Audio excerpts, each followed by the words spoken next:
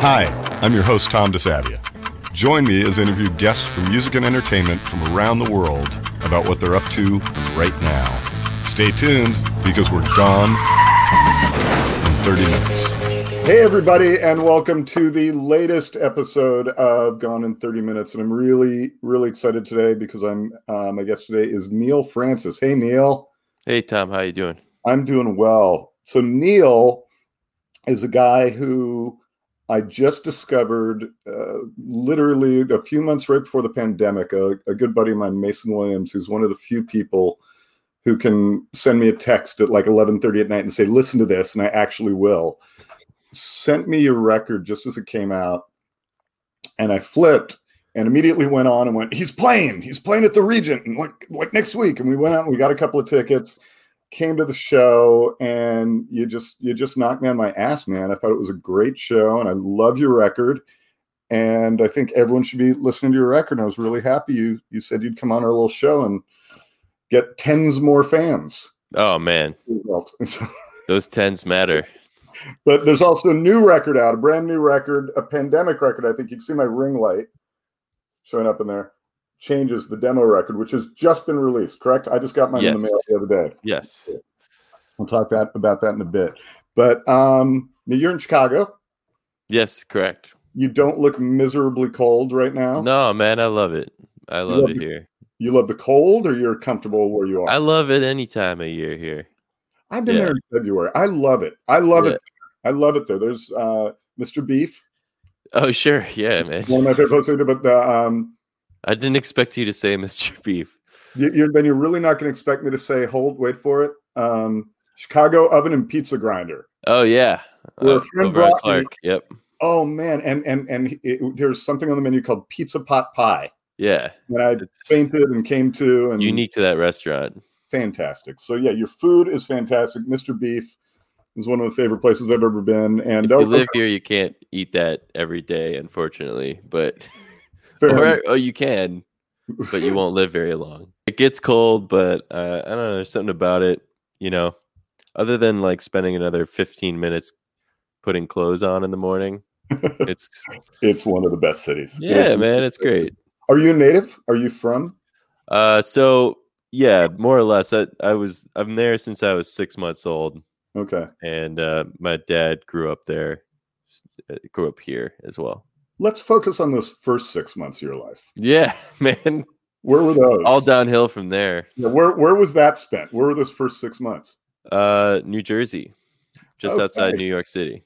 Gotcha. Okay. So you've always had decent Italian food all around you. Yeah, absolutely. Which is a good foundation. I am Italian. I was actually from where Tony Soprano lived in Montclair, New Jersey, in the show. That's where I'm from. And then your family was quickly, let's go to another mob-heavy part of the U.S. Yeah, exactly. Italian food. Yeah. Well, look, to kind of jump right into it, this has been probably a really heavy year for you. I mean, you were ramping up, you're on the road, these shows are going great, and as all my guests have been, your world had to stop. Mm-hmm. Your world had to stop, but have you been staying active in this? Oh, man. It's actually, honestly, it's been great. There's been, emotional ups and downs for sure. And the whole world has experienced a pause and just horrendous loss and upheaval. But I can say that from a personal standpoint, I've learned to do so many things, and I've created so much in this time, and it's just been such a net positive experience. But I'm ready for it to end for sure. Well, and there's the light now at the end of the tunnel. Yeah. I think that's really important, and that's sort of, the common denominator for everyone. And I always like to focus on that just to kind of make everyone feel a little less isolated, because this is a global thing we're going through, that everyone, and for artists, it is this sort of forced solitude is both hard, confusing, and been really inspiring for a lot of people. Mm-hmm. And you were just at the point where you're out promoting Changes, which is your your first record on Karma Chief. Great record. Seriously, I want everyone who's watching to go listen. And then now you've signed a new deal and you're about to make a new record. So have you been writing? It's in the bag. It's just being mixed right now. Oh, see, I didn't even know. Yeah. So this is all. So you've made a pandemic record. Yeah. So what was on that machine behind me, or the machines? So what was the were you planning to, was this sort of in your schedule to have a record in this time? Like the touring obviously got real short. I don't know, man. We were talking to labels when the pandemic came down, and then that conversation continued, but it was like even before we inked. I don't know if I'm really supposed to publicize any of this yet, but anyway, whatever. We signed our new deal, but before that even happened, it was like in the early days of the quarantine, I was just writing what would become the new record, and I had some in the bag, which always helps. Save a couple in your back pocket, right? For seed, and then by the time that we had the contract buttoned up, I was like, I knew the songs I wanted to record, and we had the flights booked for our producer to come out, and got everybody like rigorously. We did tests and everything to make sure that we could all hang, and yeah, man, we spent probably a total of like a month actually recording, which is a more luxurious process than I've ever had. But I think the proof is in the pudding, and it's on the tape. And we did it front to back, analog project, prior to mixing, that is. And then I'm just really stoked about it. It's quite different from Changes in a lot of ways, but I stand behind it for sure.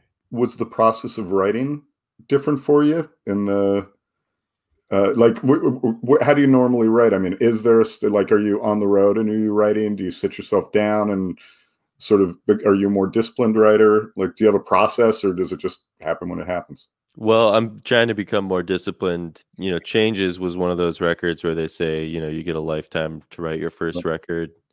I'd say it came together over probably 3-4 years, and that record feels old to me now. It hasn't been out for 2 years yet, but this record was the tape machine right there, that the Otari, the 8-track, for all you Otari 8-track fans, that is kind of what enabled me to do this round of writing, because I learned how to use that thing. Just like, I didn't really record myself at all prior to this. I would play at the piano and write everything down, and then I would just internalize it. But now my guitarist left that 8-track here at the beginning of the quarantine, and I bought a 16-channel mixer, and I just figured it out. He gave me like literally a 5-minute tutorial. He's like, yeah, this is, you put stuff in here and hook it up, and then you'll figure it out. I was like, oh shit. I guess I will. Did it change the way you write? Did it make song? Did it work on? Did it help you like on arrangements more? Was it less just a bare boned arrangement when you were writing? Were you fleshing out the songs more, recording that way, or was it? It helped me communicate what I was hearing, because I always have a pretty fleshed out idea in my head for the way I want things to sound, even at an early stage. And so now having the ability to record all my parts, more or less, how I'm envisioning things, and then having ringer musicians play those parts and add their own expertise and craft to it. Yeah. Right on. Well, going backwards a little bit, you were saying you had your whole life to write your first record. Tell me about your whole life, Neal. What point did at what point did you get bit? What point would you start out did your parents make you play piano? Was it a record you found? What was the thing that got the poison into your system? Well, George Bush was in the White House, and Herbert Walker Bush, that is. No, so there was a piano in my house growing up. It's actually right over here. Right. And probably, I think when I was like 2 or 3, I started messing around, just like hitting it. And by the time I was 4, my parents got me lessons. My mom played a little piano, and she played in orchestra as well in high school. So she knew how to play a little bit. And my dad is just a great lover of music, and he worked for Jam Productions here in Chicago back in the 70s. Okay. So it's his fault kind of that I got the rock and roll bug, and showing me like Tommy, the movie Tommy, when I was like 7 years old, and like The Last Waltz, and I was Which just like, have you ever been able to have baked beans again and chocolate? no, well, That's a whole other podcast. But anyway, go ahead. Fantastic. But dude, I mean, it was just like I was like, wow, like people do this, right. you know, and you know, he had a great record collection, and there was always music in the house, and it's very eclectic, from classical to jazz to rock and roll to soul and funk, and um, I had a great musical education. And then eventually, by the time I was like 11, I was taking lessons with like a proper like boogie woogie blues pianist. Because up to that point, I had like taught myself popular styles. And then Mhm. he was like, all right, sit down. I'm going to make you a cassette tape with like Ray Charles and Mead Lux Lewis and everything in between, just like great piano players. I James read Booker. I read somewhere too. Again, this was somewhere in the last year. I was reading something about you. You were a big like ragtime kid, weren't you? Yeah, man, for Right sure. on. It was funny because I remember as a kid, there's an audio tape somewhere proving that we're each on the right side of the business because I have absolutely no discernible talent whatsoever on anything. Like, I mean, yeah, can't cook, can't play music. And there's actually a recording somewhere of me at about like 6 years old, and they're saying like, sing the song from the Sting, and whatever comes out of my mouth sounds nothing. Yeah. Completely unidentifiable by the Sting. So I'd like to think we were both sort of based in ragtime, but you actually emerged successfully from it. And I I drowned. love that movie. I was like Great. smitten by that movie when I was a little kid. Just like, and it was supposed to be set in Chicago too, which was like an added bonus. But And yeah, man, the music really threw me through a loop. and the big finale scene in the movie at the Yeah. carousel, which I won't give it away, is actually at Santa Monica Pier here in Los Angeles. Oh, is that where they shot it? Cool. Nice. So as a kid, that was the same thing. It was like, I've been there because that was right. the carousel one too. Because I grew up in an age when carousels were a big thing. We didn't have your Nintendo Switch yet. Neither did I, man. I'm not that young.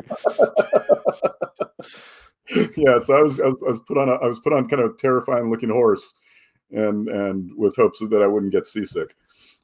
So who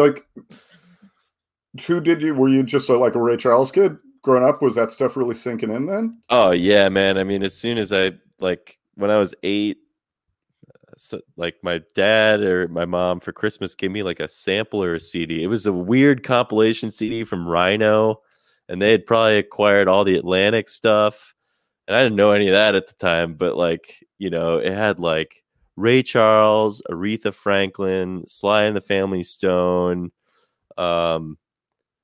like on up through like there was like a Curtis Blow song on there too. It was weird, man, but it was like a retrospective of the genre soul Right. in like 16 tracks or something ridiculous.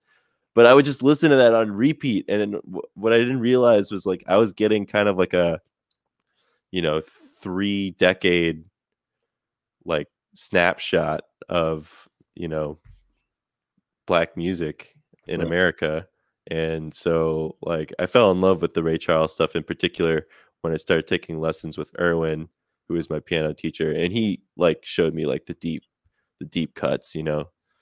He had like a wall full of vinyl, and he'd always you know, compile a cassette for me to take home and just learn those licks, man. I love it. Well, that's Yeah. what I mean, one of the things I loved, and I really did when I said earlier, I really became an unabashed fan of yours, and it's so nice when that happens. I mean, I think for all of us, for any of us, when we see a movie we love, when we hear a musician we like, when we read a book we like, and it always kind of happens by accident.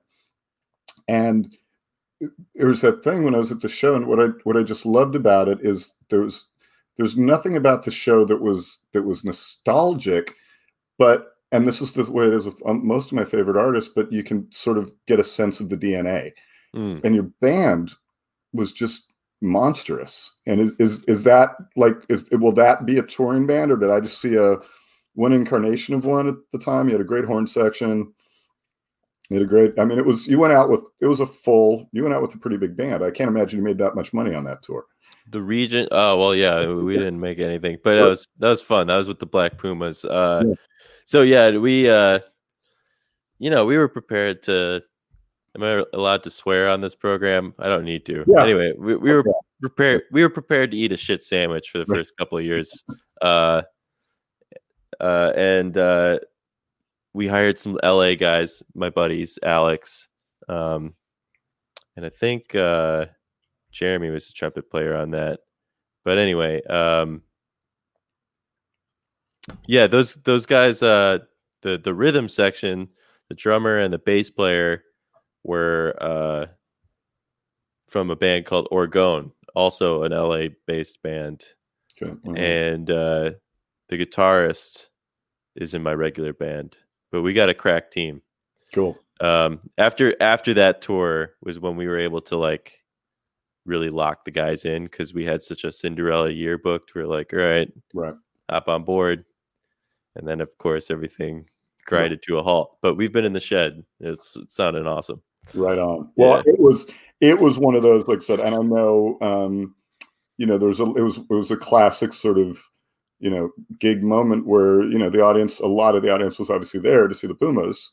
Yeah, for sure. It was their big hometown show, or not hometown show, the big LA show, and it was one of those things. One song in, the crowd started to move a little closer for you, until finally the floor was packed, and you'd won over the crowd. I mean, it was well done, lad. Thanks, Tom. I mean, there's a lot of situations we had where, and I'm sure there will be situations where we're playing to 10 people and we gotta win over the 10 people in that room who may not know who the hell we are, and just Well, you can sense that, and as a cat that sees a lot of shows, I mean, it's seriously, when you go there and there's, you could tell the band's either intimidated by another band's crowd or the lack of people that have hit the floor. You sort of you can feel that too from the audience, and you could feel when it's like, hey, not really give a shit, or oh, we can't wait for the show to be over. And then when you could feel the band really kind of going for it, you can't help but get caught up in the infectiousness of that. So you passed that test with a guy that didn't sign you, or yeah, man. It's hard to get California people to give a shit about Chicago music. So, well, it's hard to get California people to do anything with any sort of rhythm. That's a whole other. And I love California. We have a lot of love in LA and California in general. I'm so stoked about that. Such a beautiful place. Well, I remember, you were playing 2 shows when I stumbled on you through my buddy Mason. Like I said, I remember you were playing 2 shows right around the same time. One was completely sold out, and we just sort of got in under the gun to get these region tickets. And so, yeah, cannot wait to see it again now that I know all the songs and everything. Hell yeah, man. It's going to be good. So one of the other things you've been occupying your time with, I think you only have one out now, but you started your own podcast called, wait, I wrote it down. Hey, it's Neal Francis. True. With the best opening graphics since Different Strokes. Oh, well, thank you, man. Yeah. We actually took the font from All in the Family. There you go. Perfect. Hey, but you know what? Okay, so it's like I'm trying to do like kind of a riff on a variety show, late night television kind of thing. and I'm really bad at it. But we're doing our second episode tomorrow, and I've got a bunch of new content never before heard or seen. Try and keep a sense of humor about it. And I've just seen too many guys in front of a webcam with a guitar. I'm not trying to take a shit on that, but just like I didn't want to be that guy. I liked it, and I saw. I don't think I even realized Phil was your agent, and he's good. Yeah, man. So I've known Phil for a long, long time. We finally spelled his name right. Yeah, I've known him for 20 years. I can't pronounce it, so he's a good guy. He's a very good guy. I like Phil. We're gonna get an extended dose of Phil tomorrow. And you do on the first episode, you do a killer cover of "She's Gone." Oh, thanks, man. That's a hard song to sing. Man, you want to know? I mean, I don't never know if this is inappropriate and if this is indelicate, but can I tell you of another cover of that song that just is killer? Of course, yeah. Or is that like kind of saying like, is that sort of an insult? Like, hey, your cover reminds me of another cover. Okay, check it out. Yeah. Check out Lou Rawls' cover of that song. Oh, I love Lou Rawls, man. It is badass. It's on this great record, which in fact I might have a copy. I'll send to you. Whenever I find it, I buy it. It's just on this weird, obscure, like. It came out the same year as the Hall & Oates version, and the album's called "She's Gone," and it's sort of got Lou sitting in a chair, kind of I think by a fire, just kind of reading a letter from She. He's from Chicago too. He is a Chicago guy. That's right. Yep. That's right. Also, he's got the best voice in the biz, man. Also the best version of "Little Drummer Boy" you will ever hear in your life. Killer, probably the best Christmas song ever recorded by anyone. Dude, I gotta check that out immediately. I wish we had heard it before we cut that. Check his version of "She's Gone." It's got to be on the YouTube machine somewhere, but it is fantastic. I will. So, I mean, a record of covers has to be somewhere in your offing. Which, man, I would love to do that. We've got probably one like on the 8-track already, just from all the live streaming we've done. We cut all the live streams to tape and then edited them on the computer, and now we have 2 VHS cameras, so we're really so you're going moving into the 80s in terms of our technological advancement. What's the cover song that we'd least expect you to cover? Man, I had a really good one the other day that I was thinking about. Maybe "Oh Yeah" by Yellow. Oh, wow. All right. I don't think I'm actually going to do that. Do it. That's kind of a joke around here. We just kind of cue that up. What's your favorite one? Do you have a warm up for when we're just playing around? Just when you're playing around, when you're sound checking, is there a song is there a go to? Well, we were playing "Strawberry Letter 23" a lot, and then lately we've been covering. We've been doing this thing called Groove School, where we're just kind of like, when we're having rehearsals, we choose a groove off of this long Spotify playlist. We hit a tune called "Handle It" by the Silvers, which is just like a monster funk groove. We did like "Alice in My Fantasies" by Funkadelic, some Sly stuff. I mean, we're just trying to like get the band tight, and then of course the new record, we're just figuring out how to get that slam as a 4-piece. Right. So like when we add players, it's gonna just really be the icing on the cake, Right on. And I know, like I said, we're being sort of vague to let there be a proper release, but is it safe to say a time frame in which we could look for the new album? Has that been said, or is that still to be determined? I feel like it's going to be late 21, early 22, just so we can be sure that we're able to tour the record old school, but I don't know. Right on. Who are your gods? Who are your top 5? Like, who are your idols? Who do you love? Music. Anyone. Give me anyone. Alan Toussaint. Oh, yes. David Bowie. Been really into Todd Rundgren lately. Stevie, of course. Sly Stone. Billy Preston is probably like one of my favorite organ players.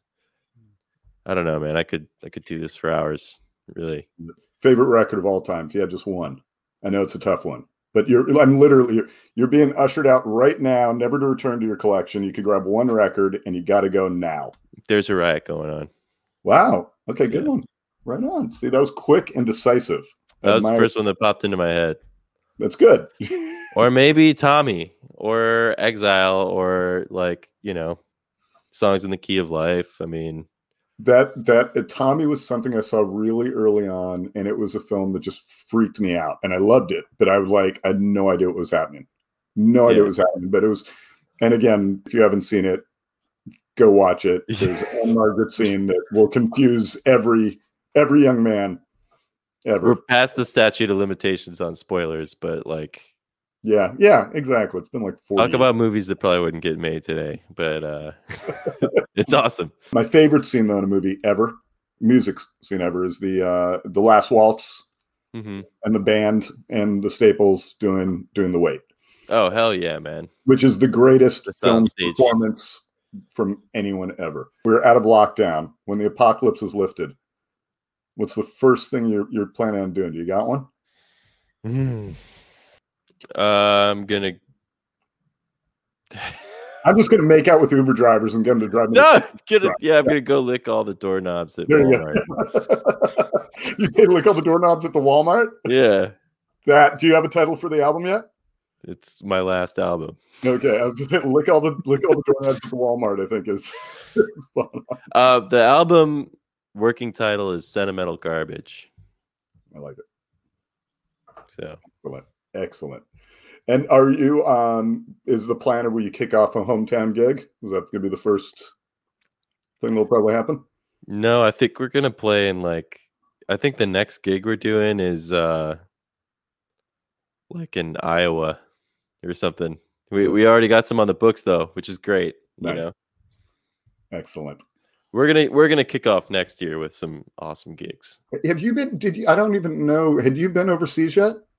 Have you had the chance to do it? No, we were really close, and dang, I'm really glad we didn't make it over there because we would have been in the hole, man. Coming back from that one, right? Because you were. It was close. You were set. Were you going to Australia and the UK? Not Australia. We had a Japan gig booked. Okay. I don't know, man. Last year was gonna be crazy, so that was hard to see all that go away. But like I said, I think what the universe had planned for us was better than anything that we could have planned for ourselves. So, right on. Well, man, I want to ask you a couple other questions, and we're gonna say our goodbyes to our lovely audience. But why don't you give us, since we're all in lockdown, if you do it sort of in the same way you picked your album, give us all a movie, an album, and a book to read. So something everyone can read. Can you do that? Yeah, movie. Let's see.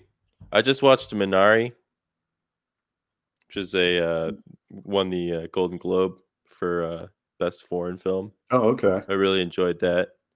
But let's see. I watched Space Odyssey, 2001: A Space Odyssey in 70 millimeter on the one day the theater was open in Chicago. Nice. In July. They opened it up and then they're like, nope, and then they closed it down. But I got to see 2001 in 70 millimeter. That's my favorite movie. And an album, I'm really how about Betty Davis's first record, self-titled. Greg Errico from Sly Stone produced that. And book, man, I'm reading so many books right now. None of them are really I read the best one I read all quarantine was actually the one that hit me was probably Go Tell It on the Mountain by James Baldwin. I thought that was awesome. You know what you would probably dig? It was the first book I read as we were going into quarantine, and I kind of forgot how to read. And so it took a while, but it was the last book I read before I got myself to read again. It's called it's either The Long Goodbye or The Last Goodbye. And it's about 70s LA and basically the making of Chinatown. Oh, word. I love that movie. Great book. Highly I'll check that out. I wanted to thank Brendan before he left. Your manager, Brendan, reached out to me at some point. I don't remember how we connected, but it's because of him I got you on the show. And I just want to give him a shout out and thanks for him putting this together. And seriously, man, it's great to meet you, brother. I really am a fan. And I really hope we get a bunch more people to tune into your jams, man. Yeah, man. We'll see us at Troubadour next year. You're good at your job, and I will see you there. It's my favorite place to see a show. Hell yeah, man. It's great. A lot of good ghosts in that room. Yeah, I feel that.